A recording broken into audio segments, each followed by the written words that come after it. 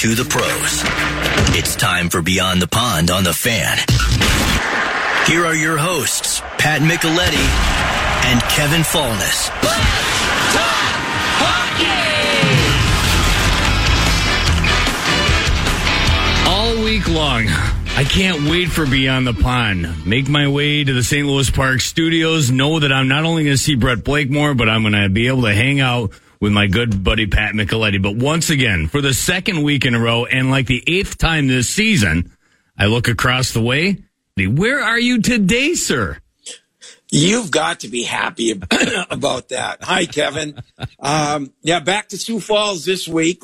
Last week, Chicago. This week, Sioux Falls. But Kevin, I think, at least as of right now, I will be in studio next Saturday. Oh my goodness! I'm going to set my alarm. I'm going to get here extra early so I can celebrate full day. Did you make it on time? I was on time. You know what? In fact, I got a chance to talk to Trent Tucker about his his youth hockey tournaments that they got going on. He's got both teams won in stunning fashion. I don't know how much they got into it in whatever the In the Zone show was. I doubt that they talked about it in great detail. Probably not very much. But he gave me the full rundown. One team rallied from a 4-1 deficit and won like 10-5. The other one won in a shootout. And there should be no shootouts in the playoffs, period. But there was in his Pee Wee team. And Trent Tucker is living the life, man. This time of year, it's hot and heavy.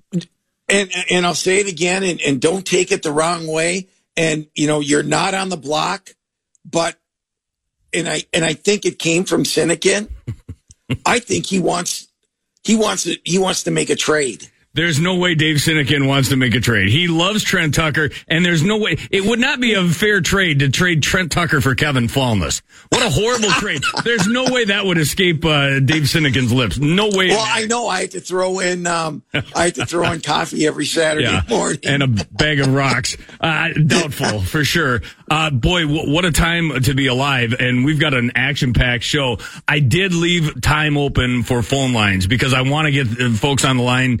800-320-5326. You can also text 64686. And I say that not only because we can talk about what's going on in college hockey, what's going on with the Minnesota Wild and the National Hockey League, and there will be plenty of that talk today as well.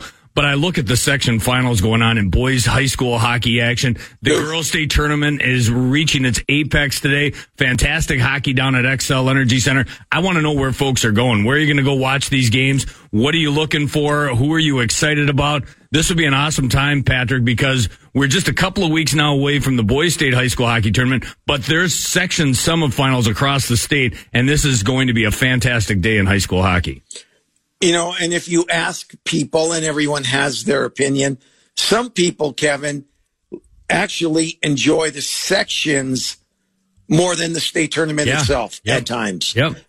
You know, those section final games are, you know, they're in smaller venues, and it's sold. They're all sold out, and you know, you've got two great teams playing against each other. Either one could be a great representative of their section, and they're wonderful, wonderful games to attend. I did drop a note to Halvey to see if he could drop in and give us kind of an update what's going to happen today at Aldrich Arena. I haven't heard from him, so either he's sleeping in or he's watching Sunshine Factory somewhere on the road. I don't know what.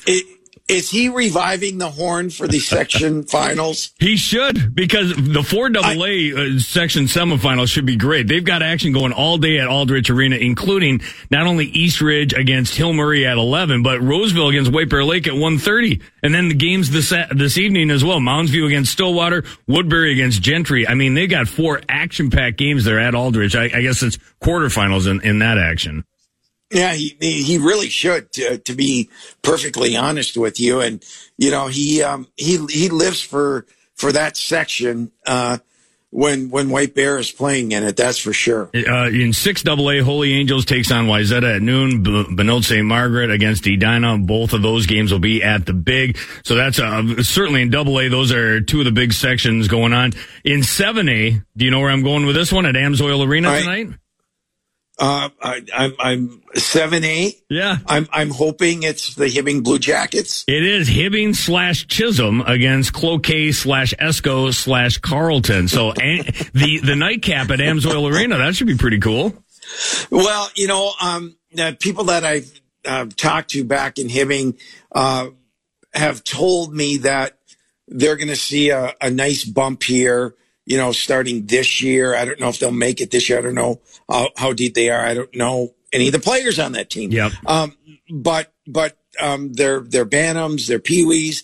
They have a good crop of kids coming up, which is it's been a long time since Hibbing's had a team that is has a crack at making it to state. So good for them and good for the Iron Range. Phones are already lining up, 800-320-5326. Get us juiced up for the high school action today, whether it's on the boys' side, whether it's on the girls' side. Bottom of the hour, I'm going to introduce you to the guy that runs Follow the Puck. I don't know him either. I know him via text messages, via direct messages, but they do a great job on that website, and they're right there in the belly of the beast at XL Energy Center, and they're keeping track of everything going on in the section tournament across the state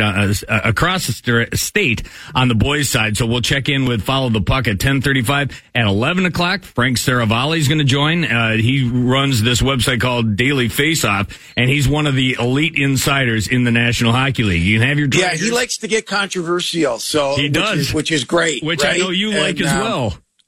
Yeah, Frank's an interesting read, and he's and when you listen to him, and he's pretty dialed in at what's going on in the National Hockey League. So we're getting to that point where the trade deadline is upon us, and so. I'm sure he'll have some good stuff for us. And I'm sure we'll also talk about the Minnesota Wild at length, not only with him, but throughout the course of this show, because, Patrick, they're back within 2 points of the top 8 in the West. Are you a believer yet? I'm a believer with every team in the National Hockey League. Not what I asked.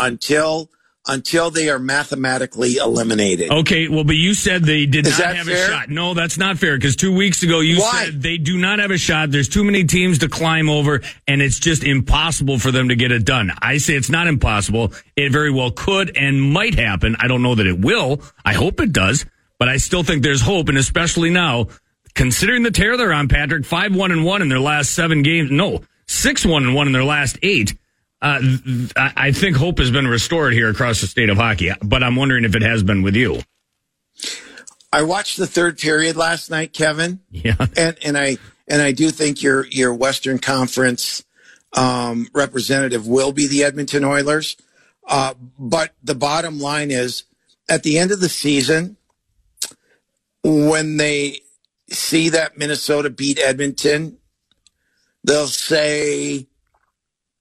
They won't remember how they did it. They'll just remember that they did it and got the 2 points. And ultimately, that's all that matters. Yeah. They got the 2 points last night, pulled within 2 points of a playoff spot. Still a lot of work to go. Big game tonight in Seattle, and hopefully they will keep it going. 8:45 pregame. Puck drops just after 9 o'clock right here on FM 100.3. Oh, good. My game will be over with. Good. You'll be able to check that out. I was talking to Brett Blakemore. He went to bed last night during the second period because you had to get up early today. He's a young man. 4:45 wake-up call. In his mid-20s, and he has to get his sleep. I've never heard anything so preposterous. Oh, Got an 8-hour I'm going to call him workday. JoJo today. I'm going to scrap Jack. I'm going to start calling him JoJo again. I would give anything to be that age. Who is JoJo, by the way? I know who JoJo is. At least I believed in Jack. I never really believed in JoJo. No. Well, JoJo had an assist last night. Well, Does that change your opinion? first time in a long time. Yeah. Well, You know what's really funny? Via Twitter and via. And everyone has their opinion, and that's great. And maybe they're 100% correct. But when some people say that Johansson should not be in the top 6 on this team, yeah, I counter, Kevin. Okay, take him off, but tell me who you're going to put in your top 6. exactly. That's currently in your bottom six. I can't believe we're arguing the same side of this because that would be my position, and that was my position with Micheletti last night. I agree. And what are you going to do? They're calling for Adam Beckman. Beckman will get his shot here on this team at some point, probably before the end of the regular season. But you hope he doesn't get his shot this team by the end of the year, because if he gets a shot on this team at the end of the year, that means they're out of the playoffs. Right. Everybody calm down. Things are going to work their way out. And the people, the detractors for Johansson, I get it. If you want to throw stats at me, that's fine. But this first line has been carrying this team for so long, and especially the way they came out of the All-Star break, it's been ridiculous. Last night it happened again. And not only that, last night, Patrick, they got goaltending. That's a huge difference maker, too. Did they ever get goaltending? 41 saves, Kevin? Am I correct on that? And 23 in the third period. Okay. And Matt Boldy is, he's taken the challenge to heart, and I don't know if it was John Hines. I don't know what it was. But the bottom line is that he's playing possessed. And if he can continue that, then that top line can keep playing the way they're playing. Joel Eriksson-Ek is, I tell you what, and we're not even talking about Kaprizov yet, right? No, right. I bring up Ek and Boldy, and the whole line has been just terrific. Ek actually had a goal waved off in the first period, would have been his 29th of the season. And I say this with complete reverence because when I've watched every game of Minnesota Wild history going back to the year 2000, there's one number that hangs in the rafters other than number 1. But you got the number 9 for Mikko Koivu.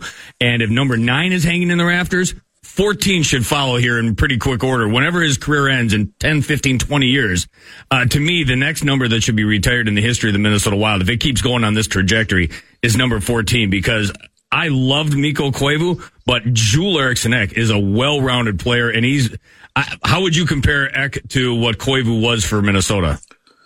Well, like a lot of people, Kevin, I thought his career was over after 3 years. I didn't see a path for him to become the player that he was. Silly me, and boy, was I wrong. He turned the corner, in his 4th season? I don't know what it was, to be exact, but he's been phenomenal, and he just plays with a quiet confidence, with a I don't even know how to explain it, but, in every situation, you wish you didn't have to take him off the ice. Yeah. To be quite honest, because, he's great defensively. He knows his way around the net. And he's an agitator.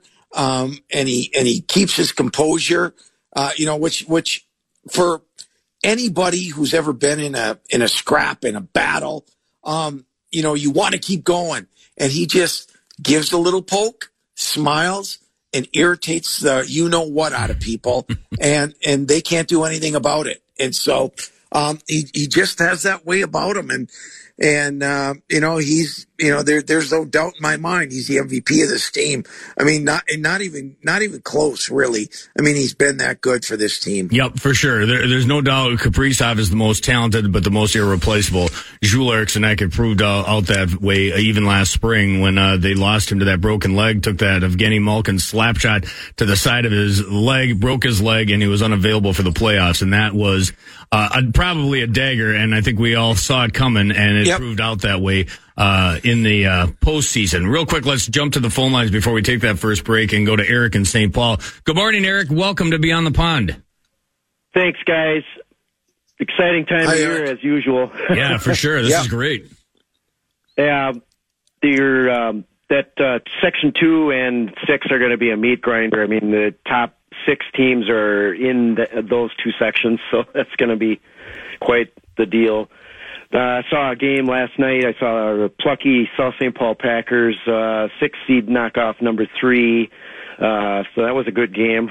My dad's alma mater. I did want to bring up, this is the state of hockey. I'm talking to a guy from Southwest Christian. They got 2 Richfield kids on the team, so, they don't have much for numbers. Johnson, barely enough kids this year. I'd like to see an initiative. I think we can do better. Let's get young kids in the inner cities, some skates when they're little kids, and let's watch this state of hockey thing turn into a big thing.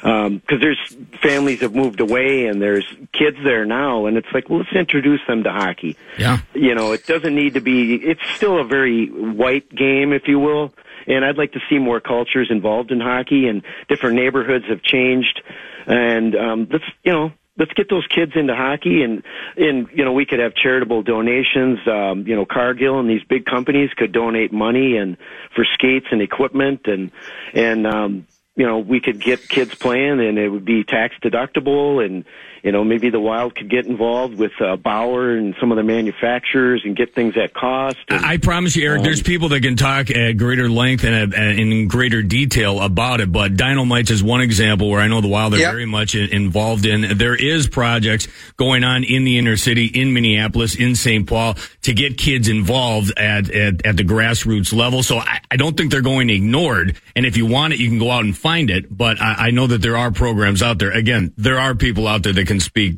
in much greater detail than I can. Well, and Joe Dietzich has revived that what used to be Edison. Now I think, what are they called? Minneapolis. Yeah, something like that. Yeah, my brother's kid. They made it to the state tournament. But guys like Joe Dietzich, I hats off to him for trying to keep it alive, and he's done a great job of keeping it alive. And let's not forget. And you're right. The Minneapolis City Conference used to be one of the most difficult conferences in the state, with Roosevelt, Washburn, Minneapolis Southwest, Edison. There just used to be, and some really, really good players that came out of Minneapolis. Rick Erdahl, Tom Chorsky, both great players that came out of Minneapolis. And you can go back even further. And so, I'd love to see it rebound and get more kids playing for sure. What else you got, Eric?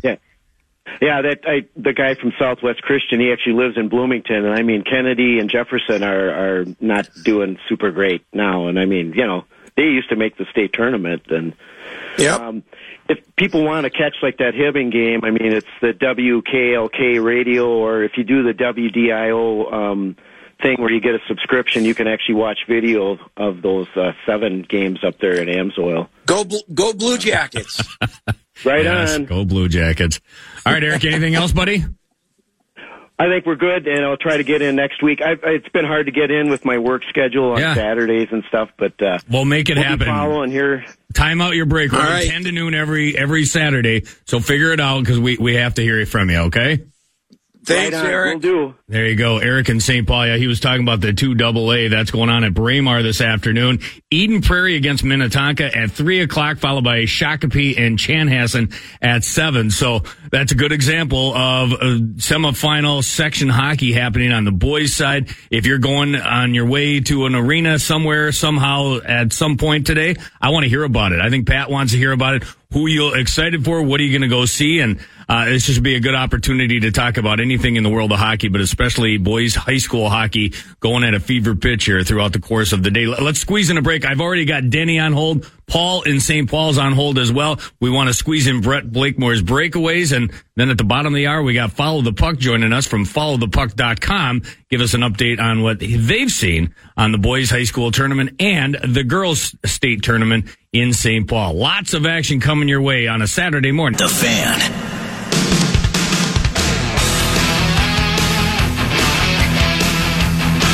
Fun stuff, Patrick, on the text line 64686. From this one, I'll be serving as an official in Elk River for Maple Grove, Champlain Park, and then heading to Aldrich to watch the section quarterfinal games this afternoon. Great time to be a hockey fan. Even better if you're an official. But it's followed by a couple of question marks. The officials sometimes get abused. Hopefully not today. No. Everybody's got good sportsmanship. Right, Patrick?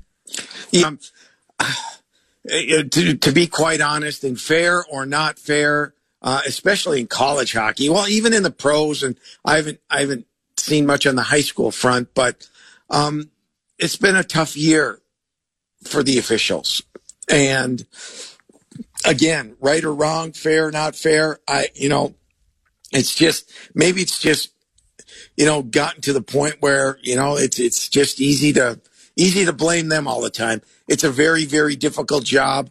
I applaud their work. I could never do it. Yeah. And so, I try to stay away from any type of abuse, and I hope other people do too. Without a doubt, I'm watching on a much lower level Bantams. I'm watching Pee-wees, and every time I see a parent go after the refs, whether they're on my team, whether they're not, whether the call was obvious or whether it wasn't, I sit on my hands every single time. There's no way I'm going after the refs because I promise you, I couldn't do it. I don't want to do it, and I applaud those that can get it done because it's a huge part of everyone's, part of the experience. And little do they know, the kids don't like their parents yelling at the refs. No. They get embarrassed. Yeah. And everyone knows it and everyone sees it, and it's about being mature and a leader and enjoy your kids, enjoy watching them. That's the best part of anything is, take the winning and losing, the parents aren't going to get anything out of a win or a loss, right? Right. It's for the kids. So just enjoy them, love them, and support them. Paul in St. Paul. I'm done. I'm off my soapbox. I love it. Paul in St. Paul, let's squeeze in before we get to a break. Denny, I promise we haven't forgot about you. We've also got Follow the Puck coming up at the bottom of the hour. Before we get to the top of the hour, we're going to squeeze in Brett Blakemore's breakaways. But we got an opportunity here to go back to the phone lines, and let's check in with Paul. Good morning, Paul. Hi, Paul. Hey, thanks for taking my call. I appreciate it. What's up? You bet. Hey, just giving a call just regarding the previous caller and the grassroots effort in the inner cities. I'm calling from an organization called Friends of St. Paul Hockey. We're a nonprofit. We raise funds for the remaining associations in St. Paul as well as the individual scholarships. Just kind of want to get a plug out there. We do different fundraisers. We do a golf tournament in the summer. There's an event before the state high school hockey tournament down at Bennett's, a breakfast before the Thursday AM session. Come on down, support the group, and some of those proceeds come to our organization. And we are doing just that, is getting those funds out to the people that are in need and the organizations that are in need. What's your website, Paul? If you wanted to get that information out there and people wanted to help out and get involved, how would they do it? Yeah, appreciate that. It's friendsofstpaulhockey.org. Okay. Thanks, Paul. All right. For your contributions. And Paul, make sure you invite Kevin and I to play in it, because we'd love to support it.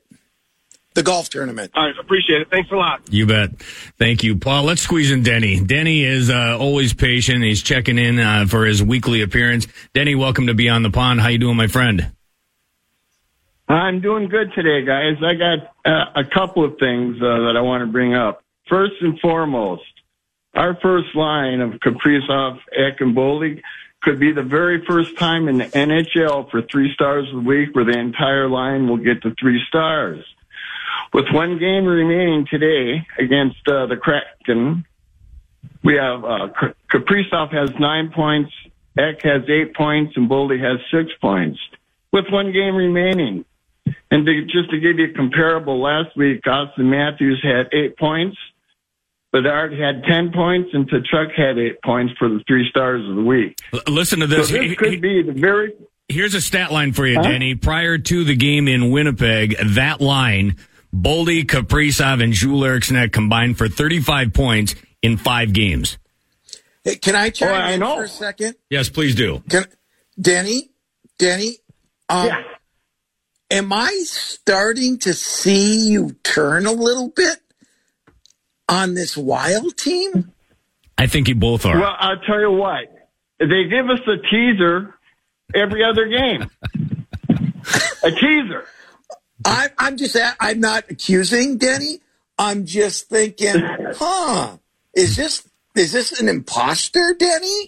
Or is it, oh, no. Or is it the real Denny and he's the Wild only have to lose 7 more games before they're out of it.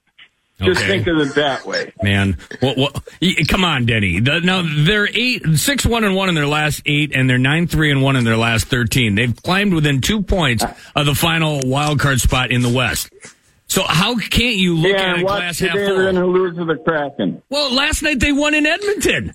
Hey, Kevin. Earlier this week they beat the best team in hockey. They took down the Vancouver Canucks. Kevin, if the number one line doesn't perform like they do every night, I'm gonna side with Denny. Okay, well, if my grandma had different plumbing, she'd be my grandpa. No. Don't talk about your grandma that way, Kevin. Don't talk about your grandma that way. What ifs and can be's? That doesn't do me anything. But if they do continue to play like they've been playing, they have an opportunity. I get it. The bottom 6 has not been very good. But by the way, they're missing Marcus Foligno. They're missing Pat Maroon. Not that they're world beaters, but they're not in their bottom 6 right now. So yeah, the top line is carrying the load. And God bless them for it. I want to talk about Denny. Is our second line. Okay. Now, Johansson, I've never seen a game in my 6 years of hockey where he had zeros across the board. No shots, no hits, no takeaways, no giveaways. How does he stay in the second line? I would put Shaw in the second and bench Johansson. Would you put Johansson? What do you really would, Denny? Would you put Shaw in the second line? You got a guy who's coming off his 4th ACL. He's played 5-6 games, and you're going to put him in your top 6. That's what you want to do. A guy who's made his living on the 4th line, by the way. Yeah. You can't do any worse than Johansson. Are you sure about that? Well, when you get zeros across the board in a hockey game, he had an assist last night. What has he done for you? Absolutely nothing. He had an assist last night. I know that's not one shot a game. Yeah, you have to put somebody up there to give Rossi help. Rossi's playing with Lettieri and Lucchini. Yeah, and that's been a pretty good line for John Hines and the Minnesota Wild. I don't think they're breaking that up today. Anyway, well. We got to go, Denny. Thank you, as always, for your contributions. Good to hear you're doing well. I hope you're feeling well, Denny. Mm-hmm. I hope you're feeling well. Well, thank you, guys, and I'll talk to you next Saturday. Can't wait. Oh, Beyond the Wild fan line later on this week, Thursday, I do believe. So hopefully we'll hear you then. Yep, I know you didn't know it, but yes. Thursday after the Wild and Predators. Thursday. All right. Yes, you will. Denny in Prior Lake with his weekly contributions. We got to scramble off to break, Patrick, and then I'm going to introduce you to the guy that runs Follow the Puck. How's that sound? Sounds great. Thanks. All right, more high school hockey chatter. On the Fan.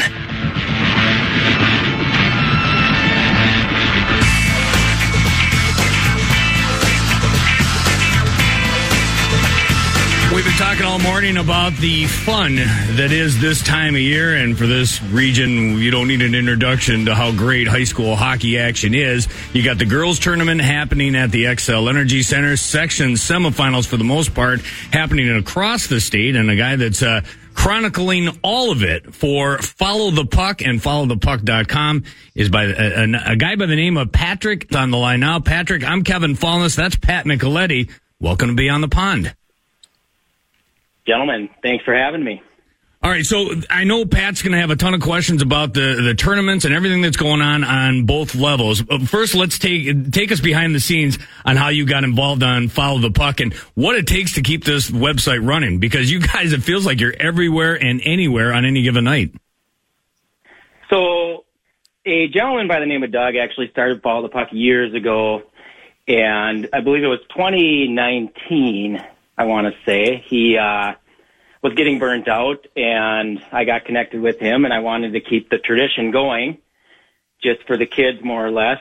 And we worked out an arrangement where he would hand it off to me, and I would continue the brand that he was building. It's definitely a labor of love and very time-consuming, but the gist of Follow the Puck, for those of you that don't know, we just want to put kids on the map, put kids on the radar that maybe are the outstate kids. Everybody knows the Edinas and the Minnetonkas and the Hill Murrays, and they're great hockey players, but there are also great hockey players in outstate that we like to get on people's radars. So and we're doing it for the kids. It has to be a labor of love. Phenomenal work. I mean, I obviously follow you guys, and you do phenomenal work from top to bottom, and I commend you for keeping it alive, because there's a lot of people like myself out there, who need information, who want information, and want to know about a kid who's playing in La Crescent or Albert Lee or wherever, and it's I thoroughly enjoyed it. Yes, I appreciate that, and it is, like I said, it is time consuming. As Kevin knows, with kids and youth hockey, it's hard to find time for everything, but we are, continuing to do the best we can, and I do have, people that will help behind the scenes that, if they're at games or whatever. We have jumped heavy into video this year, so, if you don't follow the Instagram for Follow the Puck, jump over there. That's seen tremendous growth this season with all the video clips we've put together, and Kevin's helped a little bit with some voiceover stuff too, so that's been awesome. So thank you for that. Let me ask you, how explain to the people how this all works. I mean, how you obtain and all of this information and put it out there. So it's a little bit of everything, crowdsource stuff. I know people are going to games, and they'll reach out and they'll say, hey, going to this game, do you want updates? Do you want information? Do you want a video clip from the game? And I do have some local people that for me. Unfortunately, I don't have the time to go to very many high school games. So it's a lot of help. I'm not going to lie. It's been awesome. People are great. And especially in outstate Minnesota, fans love to see their high school team get featured on Instagram or wherever. So, and we love doing it. It's fun to do, and love to see the reaction that people get. I mean, we did a game in Hutchinson, Minnesota, for Dylan Falling, who had passed away a few years ago, and they play a game in his memory. So we went there and put together a little video, and Kevin helped us with the voiceovers and, stuff like that. We like to find a good story and roll with it and try to get that on people's radar as well. So. Well, what about the biggest story in the state of Minnesota? The Hibbing Blue Jackets. I was thinking maybe you were talking about the La Crescent game tonight. Yeah, well, them, you got to give them some love too. But right, how about my Blue Jackets? Yeah, talk to me about my Blue Jackets. What do you want to know? They're a big game today. See if they can pull it off against Cloquet. It's and like one of your callers said earlier, it's available to be live streamed on WDIO, I believe. So if you can't make it up there. Yeah, live from Amsoil Arena. Great action happening up there, including Hibbing taking on Cloquet. That one's at 8:00. My sources tell me you guys that followed the puck were at XL Energy Center probably throughout the week, but including yesterday for semifinal Friday. And you saw in Class A, Warroad advances to face off against Dodge County. In AA, it'll be Edina against Hill Murray. That's coming up later on today, as champions will be crowned on both the A and AA level. What did you think about the girls' tournament to this point, and who you picking for this afternoon and this evening? So the girls' tournament's been great. What a good story Dodge County is this year. First time ever at the tournament, and they get a chance to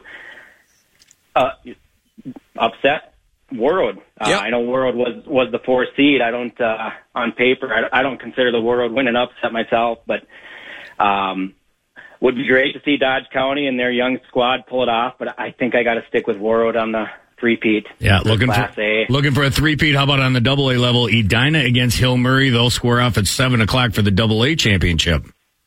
Yep, so this will be a rematch from earlier this season where Hill Murray did beat Edina 2-1, but I am going with Edina on this one. I think they will pull it off tonight and be Class AA champions. It would be nice to see the Hornets get something for their trophy case for a change. It's been a long time coming. The girls' side, the boys' side, you know what? They just need something to celebrate there in Edina. So good for them. Yeah, they need to win it for Justin Guard. There you Our go. good friend. Guardsy. How about on the boys' side? Lots of action, especially. I know there's some quarterfinal action today, but most of it is semifinal action. What will you be watching? First of all, I know you've got a busy schedule with your own youth hockey, but are you going to be taking any action today across the state somewhere somehow? So in person, personally, I will not be able to take in any varsity games. Unfortunately, I've got Pee Wee hockey playoffs. We've got Bantam hockey playoffs.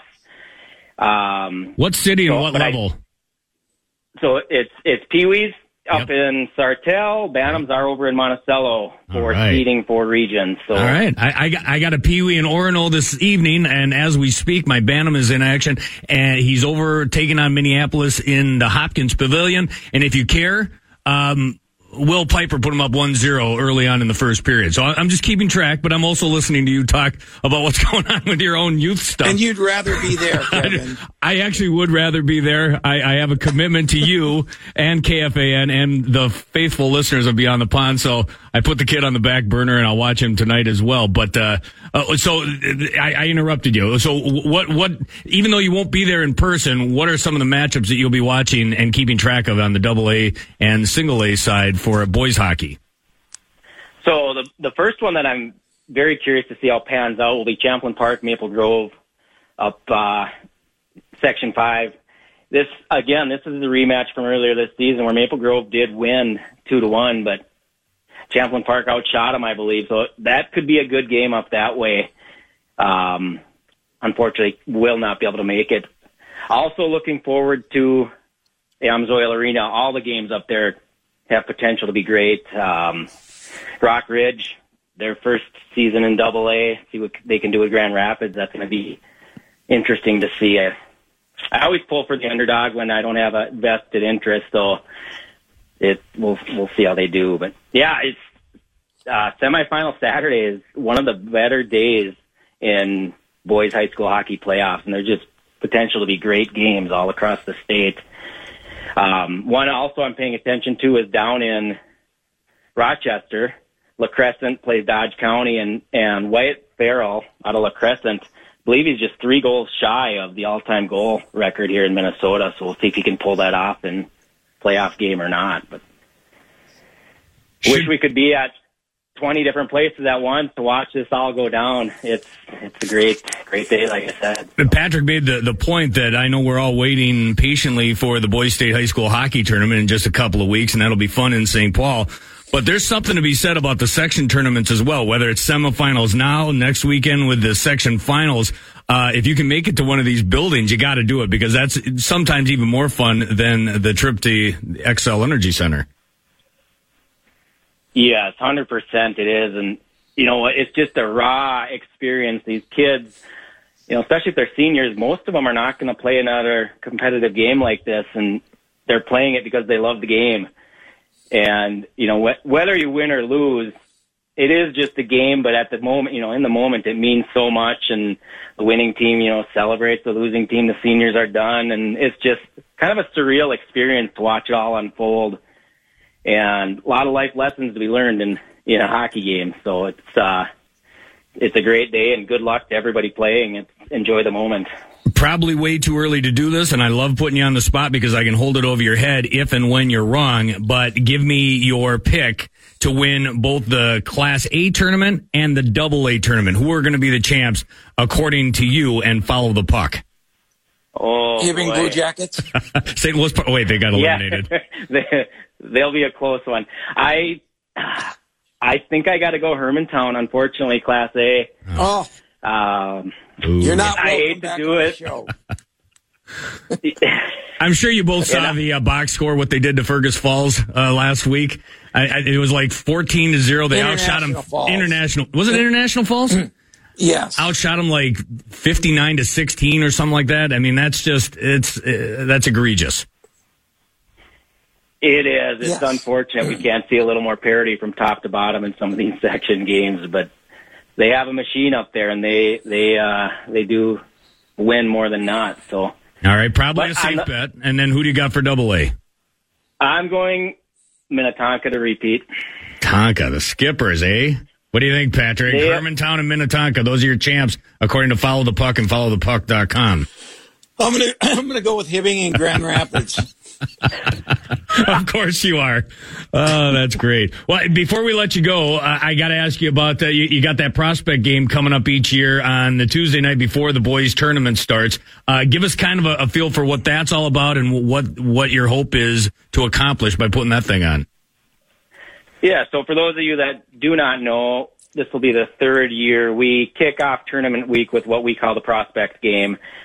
It'll be at Anderson Arena, Breck's home arena, March 5th, 8 o'clock. And this game, we had talked about this with a buddy of mine for a couple of years, and there's so many kids that don't make the state tournament that are great hockey players that maybe want one more game with their buddies or with their rivals or whatever it is. So we, a couple of years ago, put this thing together. If your team has been eliminated from playoffs and you want to play one more game, we do not charge the kids an entry fee. It's free for them. And it's just a way for us to help maybe put somebody else on the map who's not, known to everybody. Unfortunately, we can only take 34 kids, I think is where we limit it. And we had 150 plus apply to play last year. So it's too bad we have to put a cap on it. But again, it's this whole concept of Follow the Puck it's for the kids.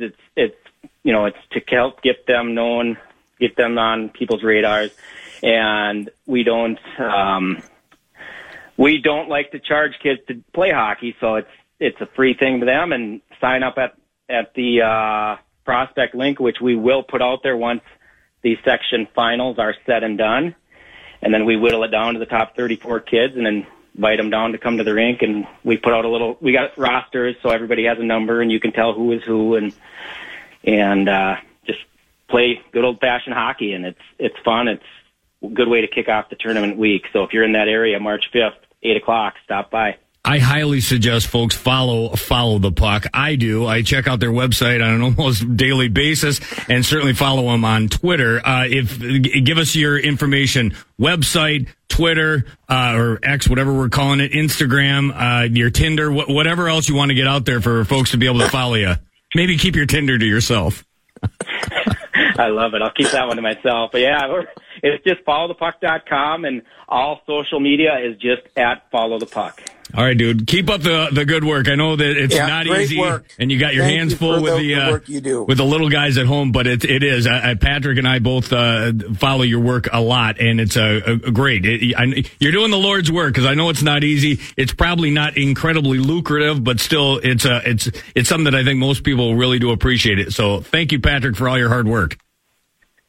Thank you, gentlemen. I appreciate it. There he is, Patrick Niska. Followthepuck.com on Twitter, on X, on Instagram. Check out all their hard work, because they do. It's not easy, Patrick. It is if you want to keep track of everything going on around the state. And I look at what they do on there. They've got the box scores from each from the girls tournament right now. They've got it laid out as far as rankings and everything else for the boys section tournament. So it's a good place. It's a good resource if you want to keep track of what's going on around the state. No doubt. You know what? They do amazing work, and and thanks to Patrick again for keeping it alive and keeping people informed. All right, why don't we do this? Let's take a break a little bit early, because we got Frank Seravalli coming up at the top of the hour. Daily Faceoff, dailyfaceoff.com. Give us your preview of what you think of when you think of Frank Seravalli. Well, he's controversial. He's not afraid to speak his mind. He's got good sources, and he breaks a lot of stories. So I'm interested to see what he has to say about the upcoming trade deadline and who potentially may be moved. Will this team make any moves? Something we don't know about. So it'll be should be good stuff. Frank Seravalli's next. St. Paul, the Fan.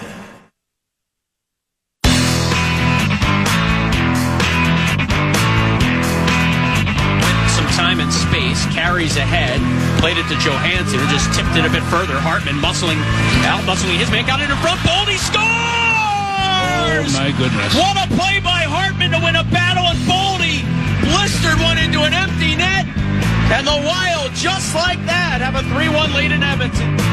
Hartman with the forecheck, drags everyone to him, sends it to the circles. Matt Boldy there for the eventual game winner. Wild double up the Edmonton Oilers 4-2 last night at Rogers Place. And just like that, Wild 6-1-1 in their last 8. And even Pat Micheletti now a believer in the Wild playoff chances as they scramble into the top 8. Just 2 points back.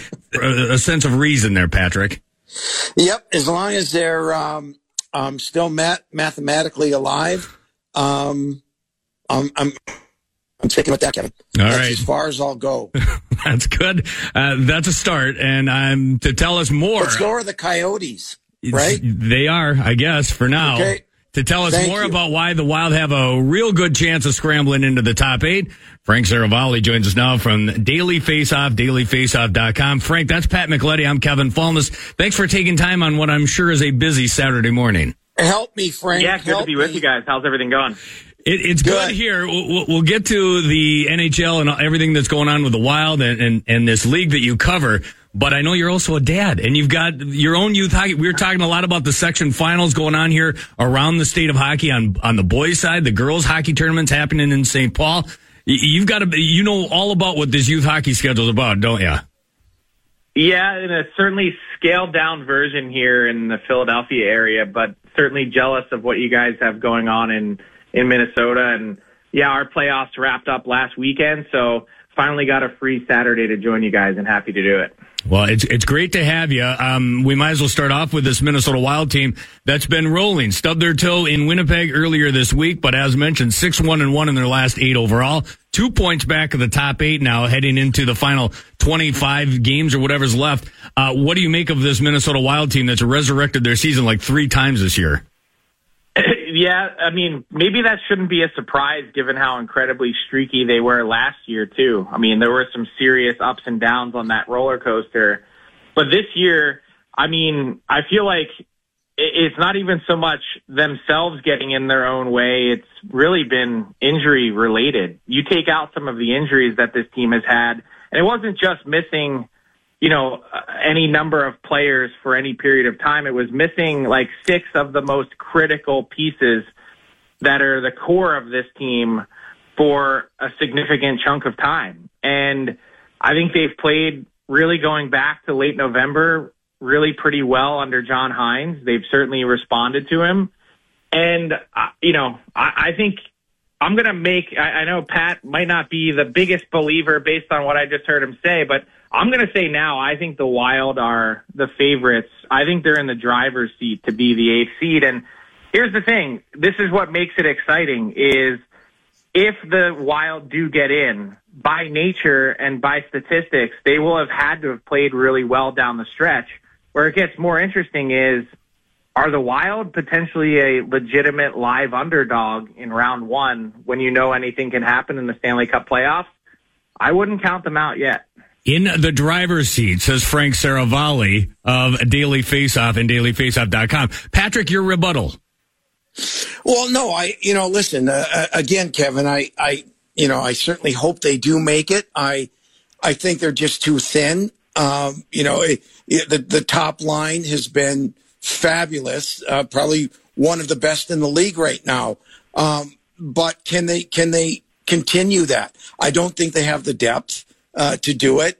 If you watch last night's game, the third period alone, it was men against boys, but yet the Wild win the period. So, point being, good for them, good to get the 2 points. And, they feel good about themselves. And, the question will be, can they maintain it and climb over the teams that they have to climb over, which is not, Frank, as you know, easy to do in this league. Well, I would say what the Wild have going for them, and I do hear you on how thin I think at times this lineup can be, and not just up front, but also specifically on the back end as well. And they've, gotten some incredible work done this season with Brock Faber, helping pick up the slack on the back end. But when I look at the standings, I'm looking at St. Louis, Nashville, maybe Seattle, definitely Calgary and Arizona.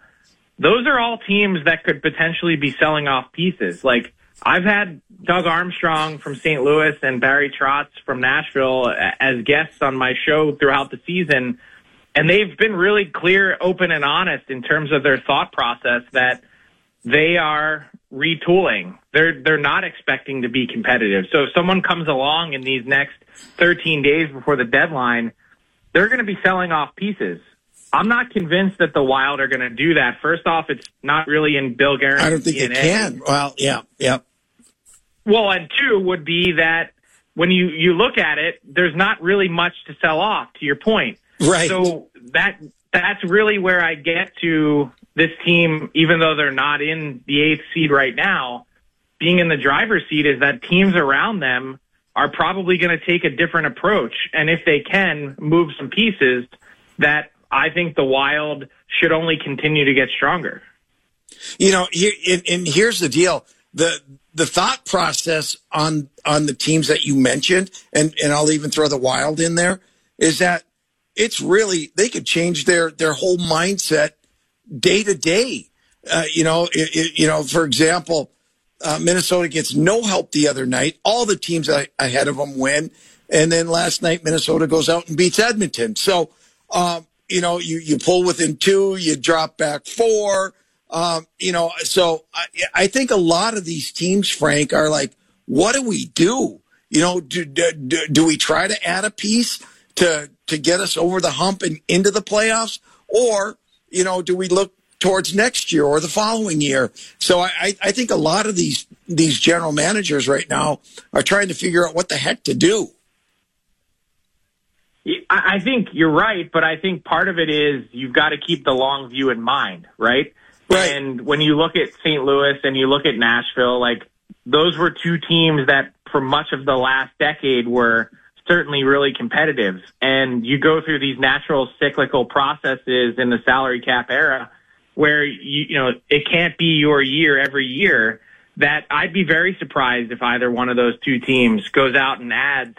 I don't think the Wild will be big on spending in terms of adding and moving out assets to do so. That's not going to be in their game plan or nature. But when I look at this team now, like, their goal and their mission and mandate every year is to be successful and to try and win a Stanley Cup. Now, I understand where they're at right now, and look, there's a reason why they made a coaching change in late November, as hard as that was for Bill Guerin to do. And that signaled to me that they're not waving the white flag on the season. And now that they've gotten a bit healthier, now that they've played with more consistency, I don't know. I'd be looking around at the rest of the standings and just talking about the teams that are right there in front of them.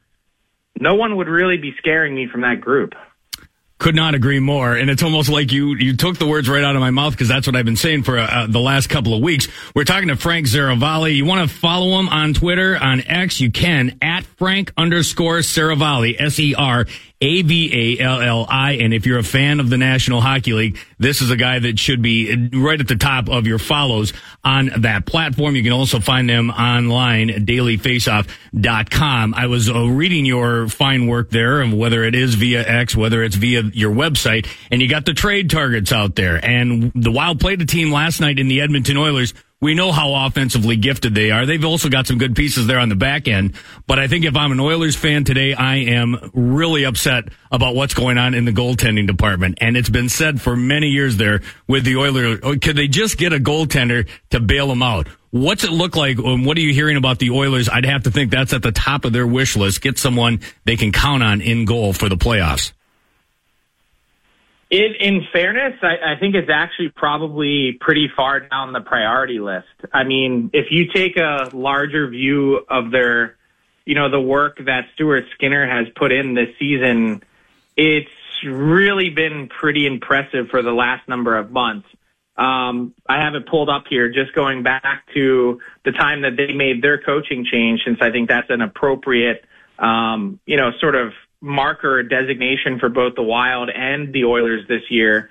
Stuart Skinner, 24-7-1 with a .915 save percentage. I mean, it doesn't really get much better than that. Yep. And I think they're looking at the way that Cal Pickard has surprisingly answered the bell and really hasn't given any reason to not trust him as the backup, that they feel pretty set. And then if everything goes haywire, if you get to the playoffs and all of a sudden Stuart Skinner, can't find himself like he did last year, well, if need be, break glass in case of emergency, you've got Jack Campbell playing in the AHL that you could always call upon. So they're looking for top six winger help. They want to add more firepower to this deadly offense. And then their second priority, I think, would be to try and add a defenseman. So more of the depth variety. I know that they've been, one of the teams that's kept tabs on the prices for someone like Chris Tanev.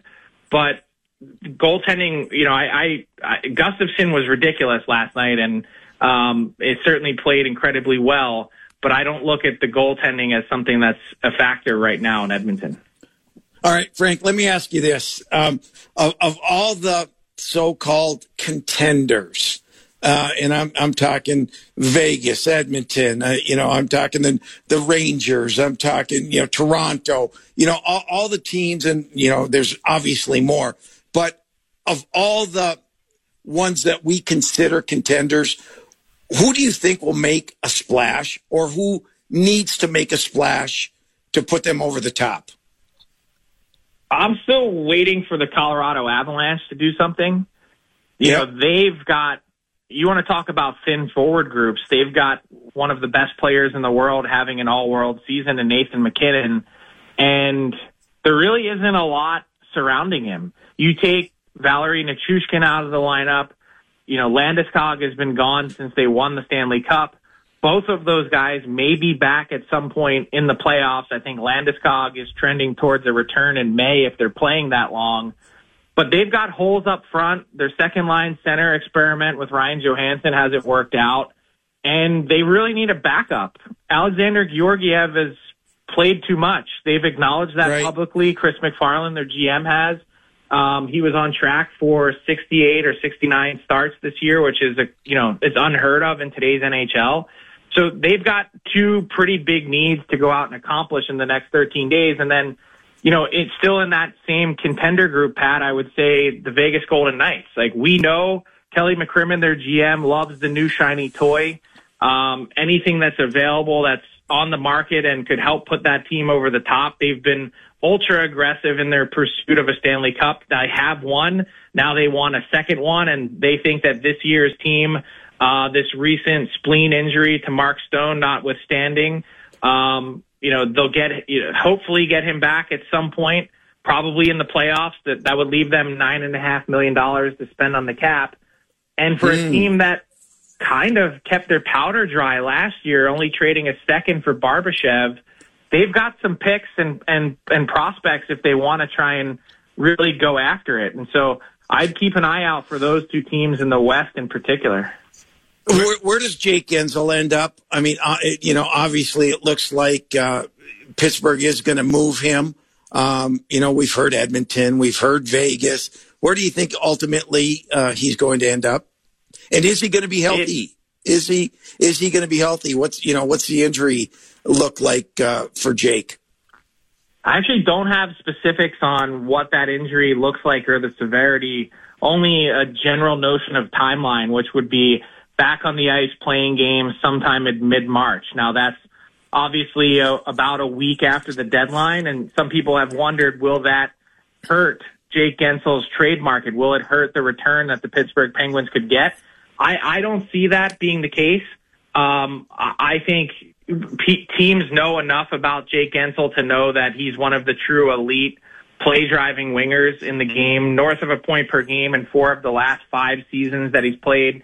And you get not only the last full month of the regular season, but an entire playoff run, and that's if he's just a pure rental. Maybe you're a team that has hopes to re-sign him. So in light of the Stone injury, knowing that the Golden Knights were pretty aggressive on the winger market already and making calls to try and add a winger, if I had to handicap the scenario right now, I would say the Vegas Golden Knights because they've got the assets to get it done.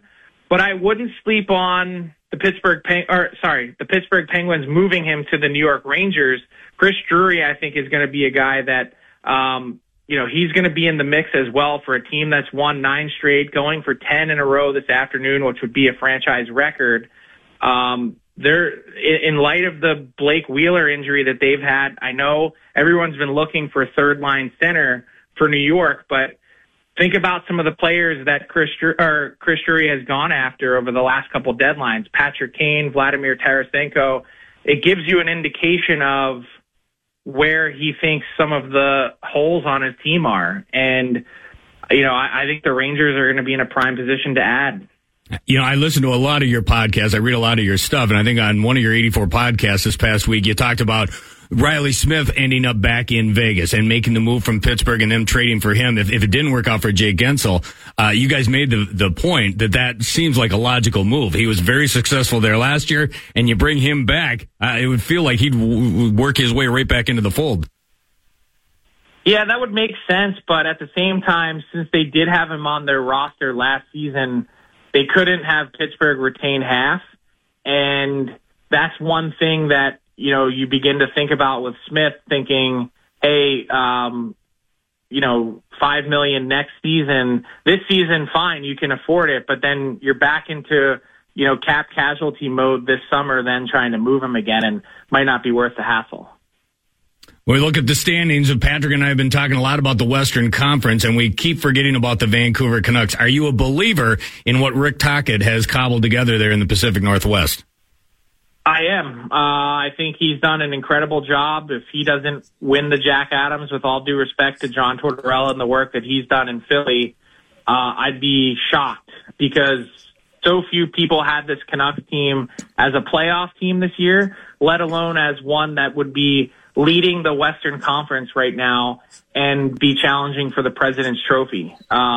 They've got a lot of the foundational pillars in place with their team to be not just competitive now, but sustainable for the foreseeable future, with Pettersson and Hughes, and in net with Demko, who's been tremendous. I like the additions that they've made. They've hit a bit of a rut right now for the first time really this season. And I love that he's got his finger right on the pulse.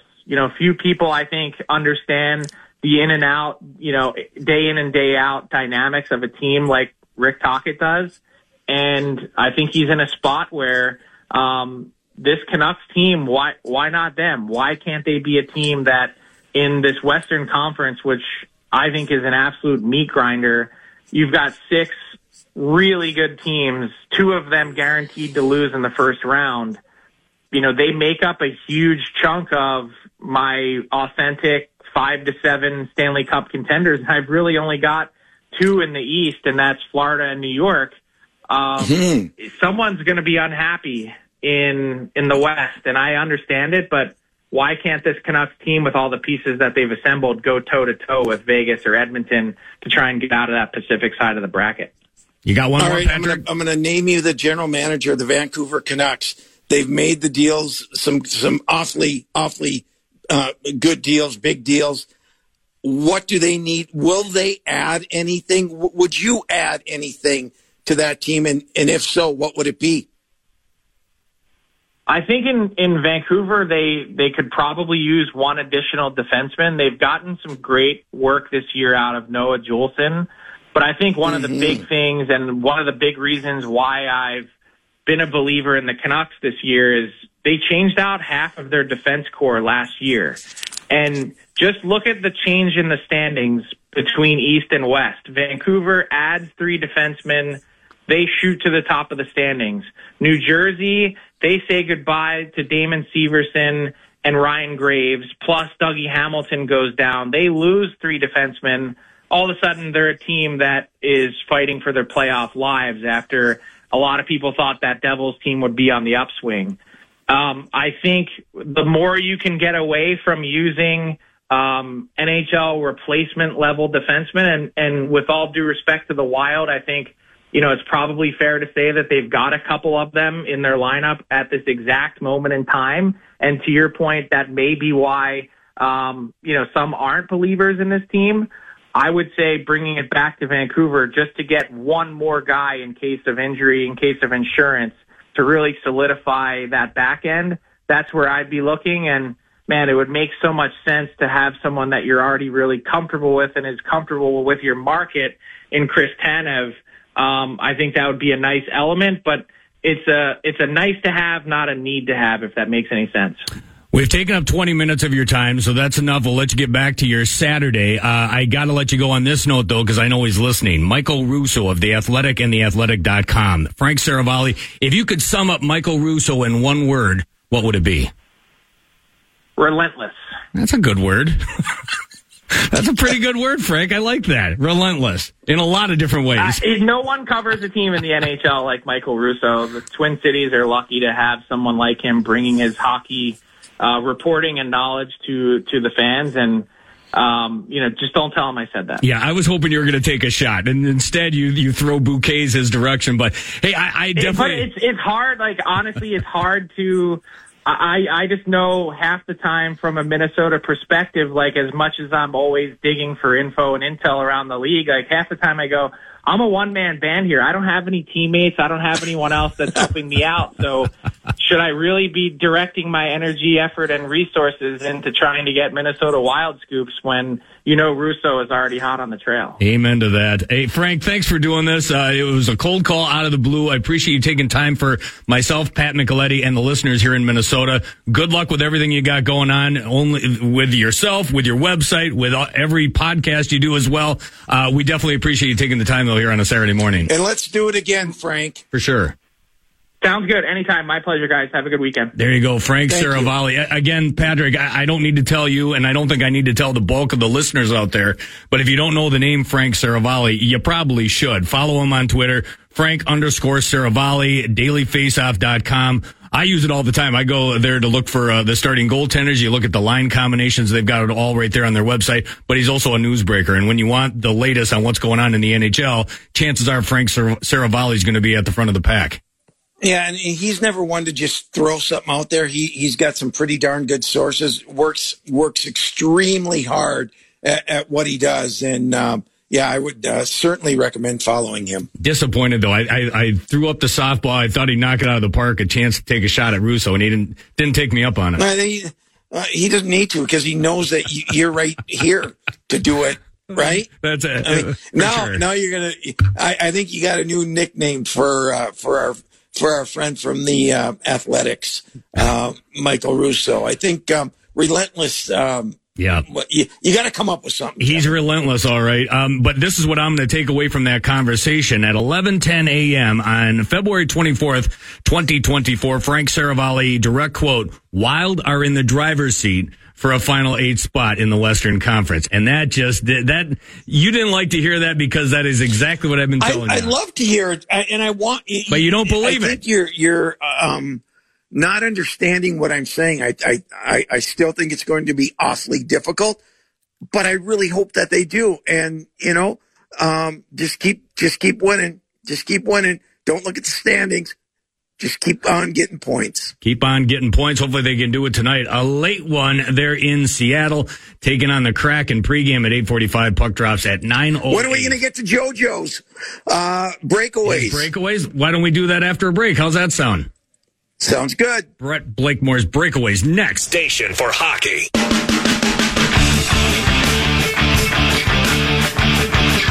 Patrick, our long national nightmare is finally over. Can you guess what was delivered to me today, courtesy of my friend David Sinekin?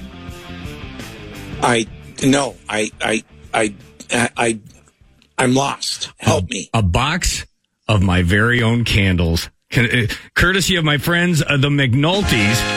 Hey, Kevin! !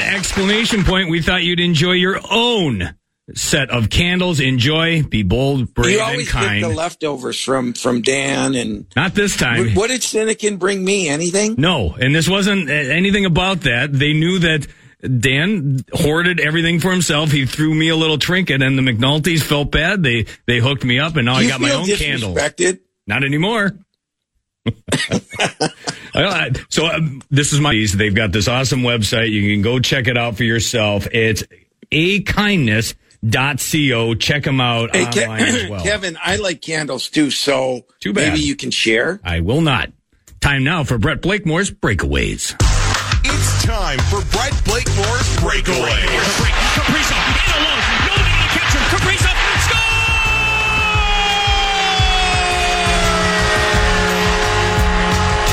And now, Blakemore's Breakaway. As much as I wait all week to see Pat Micheletti's shining face. Where did our music go, Kevin? It's here. You can't hear it? There it is. Not the. No. Well, then he's not feeding it to you. I can hear it. Listeners can hear it. Should be able to hear it. Anyways, it's playing. You ready?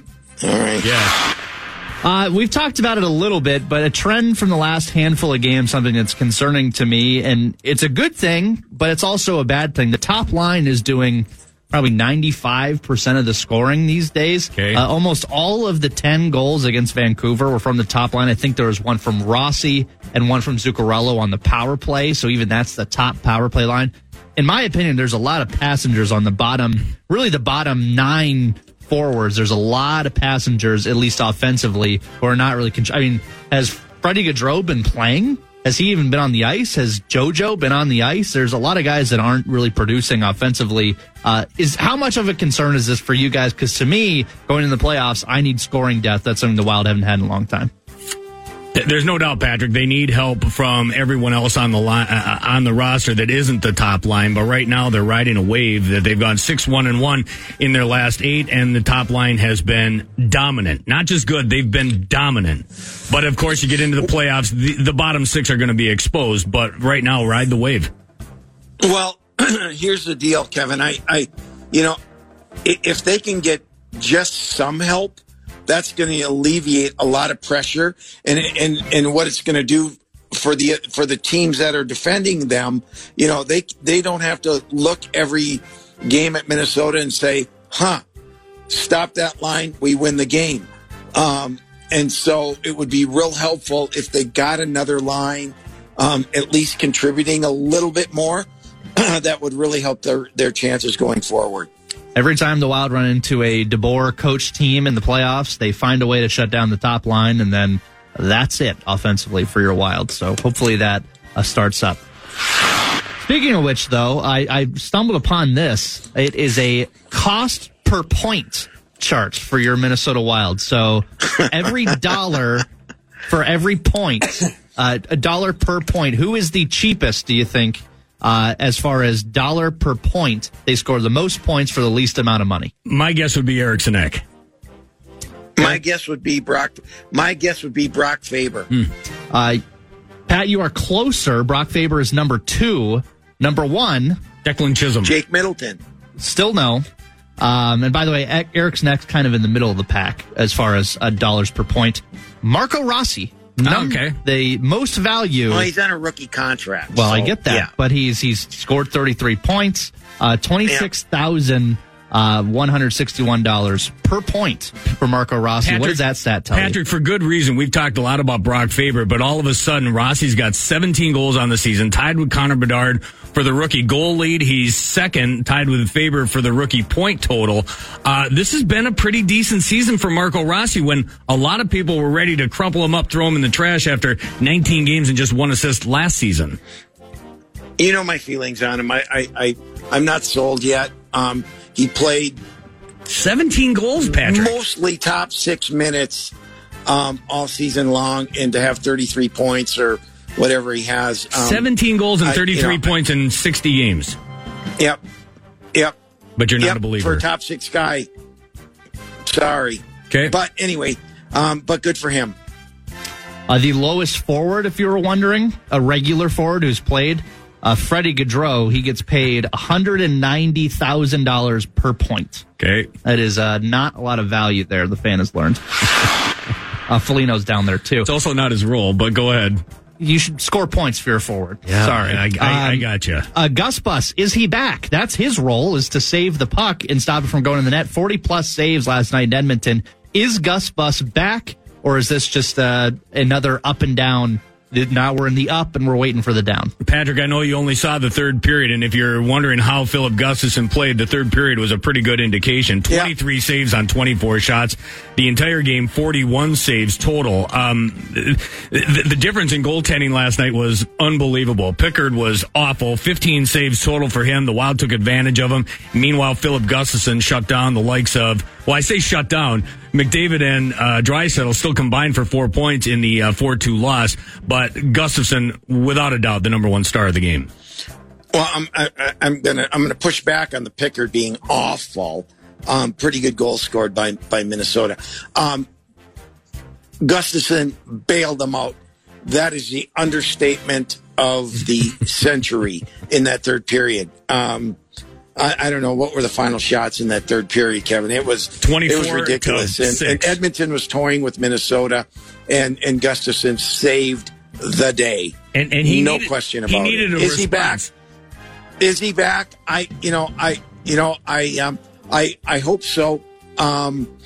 You're gonna need great goaltending down the stretch. So I hope he is. He needed a response because the last time we saw him was in that wacky game on Monday, President's Day, and he gave up 5 goals in 2 periods, got yanked, and then in comes Marc-Andre Fleury to help seal the victory in just an incredible 10-7 win for the Wild over the Vancouver Canucks. But Gustafson needed a response, and they got it last night. And for a guy that and especially that position, you need confidence if you're going to be between the pipes. And I'd hope that a game like that would help him going forward. One more. Got time for one more? Yep. So I got invited by a buddy to go to one of these section games today, but we're deciding which one to go to make a cameo. Should we go to A, Eden Prairie versus Minnetonka, or B, Edina versus Benilde? I don't think you can go wrong with Aldridge, and I don't think you're going to drive up to Amsoil to see Pat's giving Blue Jackets in action. But you can never go wrong with Aldridge. You can never go wrong with Aldridge. It's quarterfinal action, but there is great action.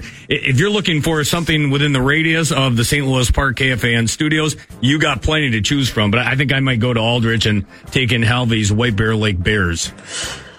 You know what? You can't go wrong. You can't go wrong because these games and the excitement, the bands, sold out facilities, you can't go wrong.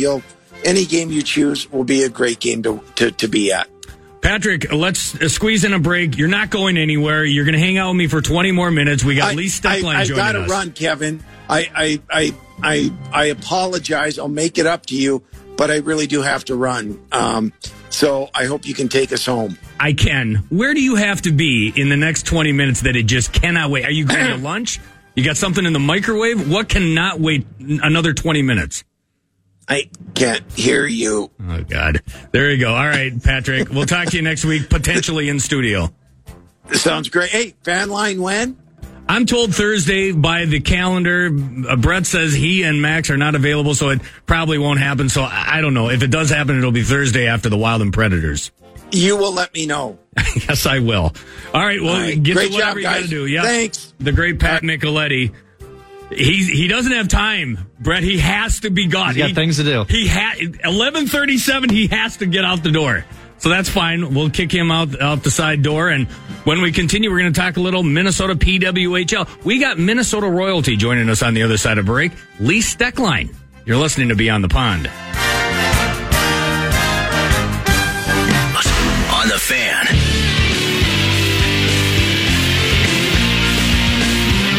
The home stretch of Beyond the Pond for this Saturday in the state of hockey. Kevin Falness and Brett Blakemore taking you the rest of the way. Time to go to the Lions now and check in on the PWHL Minnesota, and one of their stars is Lee Stecklein. Lee, how's it going? Welcome to Beyond the Pond.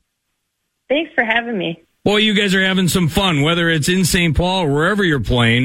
We're watching you guys very closely, and the wins keep piling up. Right there at the top of the standings in the PWHL, how would you characterize the maiden voyage of the PWHL Minnesota?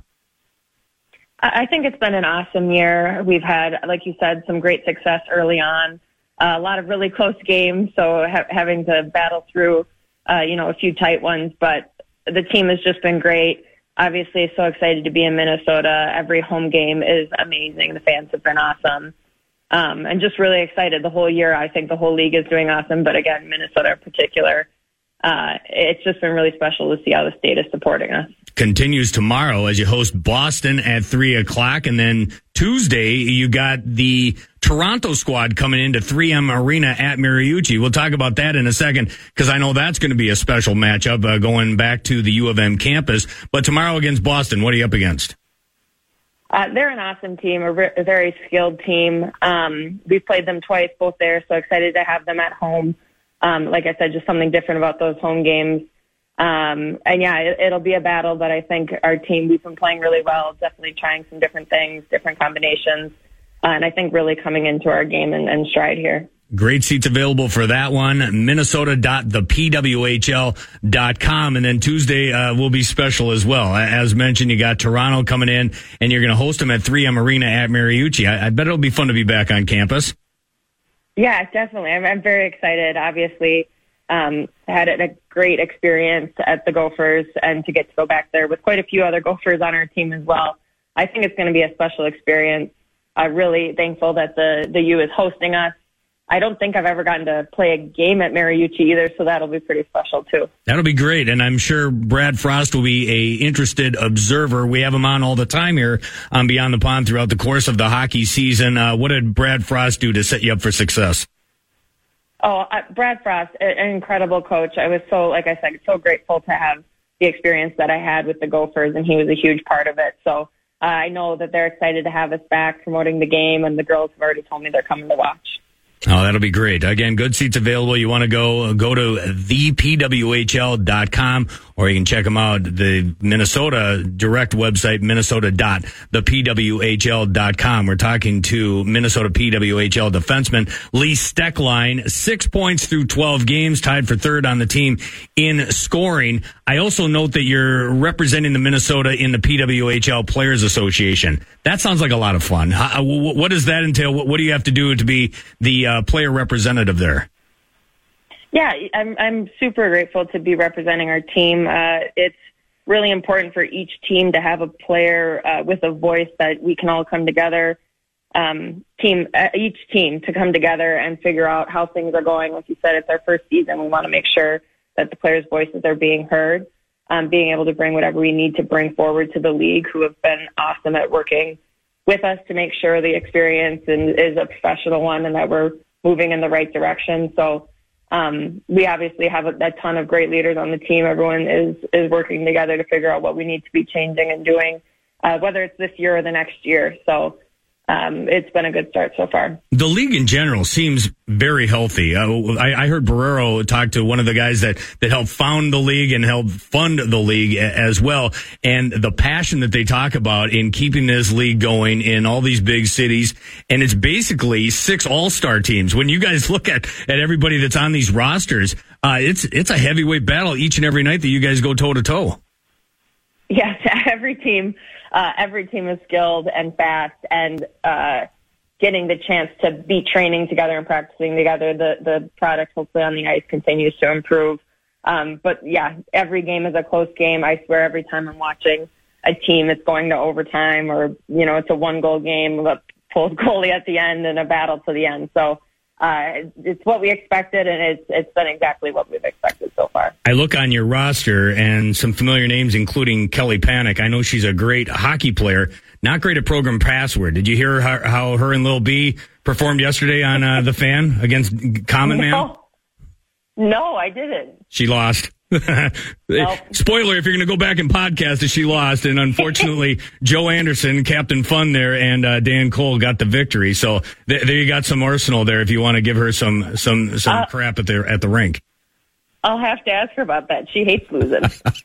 Well, I know you said playing at XL Energy Center has been awesome. I also spent a lot of time over at Tria Rink in St. Paul, and you guys use that as your practice facility. What have you thought about that as a place to get ready for a game? Tria has been awesome. The way the whole staff at Tria, the Wild staff, have made sure that we have everything we need. It's been a great experience. Just being able to be at Tria for practices and then moving right over to the X. It's been the perfect setup. So happy to be there. The ice is awesome. and we get to see a bunch of people there for, whether it's Wild practices or ours. It's been a good spot. I talk about Minnesota royalty. We're talking to Lee Stecklein. High school hockey at Roseville with the Raiders. And, of course, the girls' state high school hockey tournament is happening in St. Paul as we speak. You guys will be there tomorrow against Boston. But as we speak, the Class A tournament happening later on today. Warroad will take on Dodge County at 4. Edina will face Hill Murray in the AA action at 7 o'clock. Girls' high school hockey. How has youth hockey on the girls' level evolved, even in the time that you've been around since your days back in Roseville and before as a youth hockey player?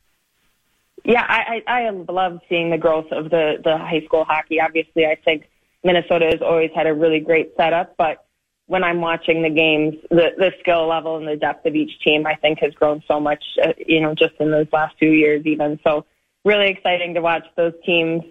Fond memories for sure, but excited to see who wins tonight. Should be a blast. Hey, Lee, thanks for doing this. Good luck the rest of the season. Good luck this week. Couple of big matchups at XL Energy Center, and then on Tuesday on the U of M campus. We'll be watching. Thank you so much. There we go. Lee Stecklein, defenseman for the PWHL Minnesota. Did I get that wrong, Brett? I'm being told on the text line that Panic and Lil B actually beat Common Man and Mr. Fun. Did I get that wrong? I listened to it. I thought for sure they lost. Well, now I'm doubting myself. I got to think of how it ended. Regardless, pretty fun story there going on. You were just ready to rip. That's fine. I was setting it up. I thought for sure that they were listening, and any opportunity to rip a teammate, that's part of the fun about being on a team, right? You get a chance to rip each other, and that's what you do. The Wild back on the ice tonight. I know how Patrick feels about their chances to scramble into the top 8. He doesn't like them, even though Frank Seravalli of the Daily Faceoff says they're in the driver's seat, which might be a little far-fetched because they do have some ground to make up. But how do you feel going into the final stretch here, including tonight's game in Seattle? Do you feel like they, in fact, are, quote-unquote, in the driver's seat? Oh, real quick, Lil B and Kelly did win. Ah, dang it. Yeah, I'm sorry then. Yeah. Sorry, Kelly. Sorry, Lil B. I wasn't trying to throw you out there. I heard it wrong. I remembered wrong. Yeah, I was show prepping Barrero during that, so that's my excuse. Okay. I thought it's weird that he said that that the Wild are in the driver's seat and that everyone around them is going to sell. But the Wild don't have anything to sell, therefore they're not going to sell.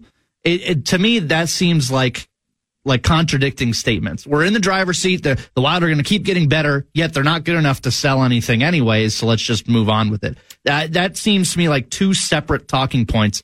The driver's seat, I think, is a little extreme. Is it possible? Absolutely. 2 points in, 20-some games left? It's absolutely possible. There's just a lot of teams fighting for it, and I think one of them is probably going to at least stick around for that. The driver's seat, I think, is a little too far. Do I hope it happens? Sure. I think that 0-7 against Winnipeg, Colorado, Dallas still keeps me up at night. Yeah. Not literally, but metaphorically. Yeah, I mean, they faced off against Winnipeg and Dallas at the absolute wrong. And again, I'm not taking any away from those two teams. They're very good, but they faced them on those back-to-back home and homes at the absolute worst possible time of the season when the Wild were going through that glut of injuries. Now they're healthy. Still, they lost 6-3 the other night in Winnipeg, despite a pretty healthy lineup. They lost Zach Bogosian. That's a big loss. I know Bogosian's had his detractors, especially early on here. I don't know that anyone could be against Zach Bogosian and what he's done for this team here, especially coming down the stretch. He's been fantastic. And that's a big body that's definitely missed, along with Foligno, along with Patrick Maroon. So the Wild will go in again shorthanded tonight against the Seattle Kraken. We'll see what they can do. It'll be a late one. You going to bed early again tonight? Not quite as early of a wake-up call for Sunday's shows as it is for Saturday's shows. So I think I'll stay up and watch most of it. See what happens. It's a weird weekend where the Gopher men's team is off. And that's, I'm sure, part of the angst here for Pat Micheletti as he goes to call the Augustana game. They're taking on Alaska Anchorage. So it's just unbelievable. He had to leave 17 minutes early because what is he going to get a jump on? The game's not till 6 o'clock tonight. What is such a pressing matter? I think Kevin Gord called him. So they're going to go do another podcast maybe together? Very possible. Well, it should be a good night. Again, pregame at 8:45. Puck drops just after 9 o'clock. Wild taking on the Seattle Kraken. Wild 6-1-1 in their last 8 overall. That's 13 out of a possible 16 points. Go back even further, 9-3-1 in their last 13. That's 19 out of a possible 26 points.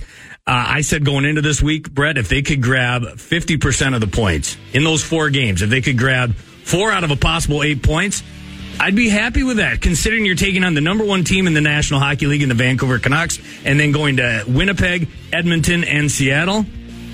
4 out of 8 wouldn't have been so bad. And here they have the opportunity. They've already got 4 points out of 6 in the first 3 games.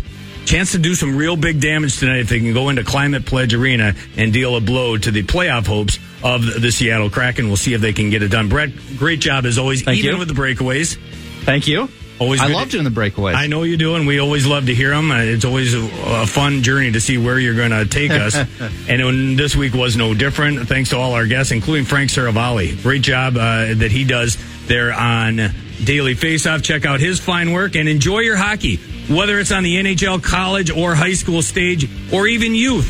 Have a great day of hockey across the great state of hockey, and thanks for checking us out on PI.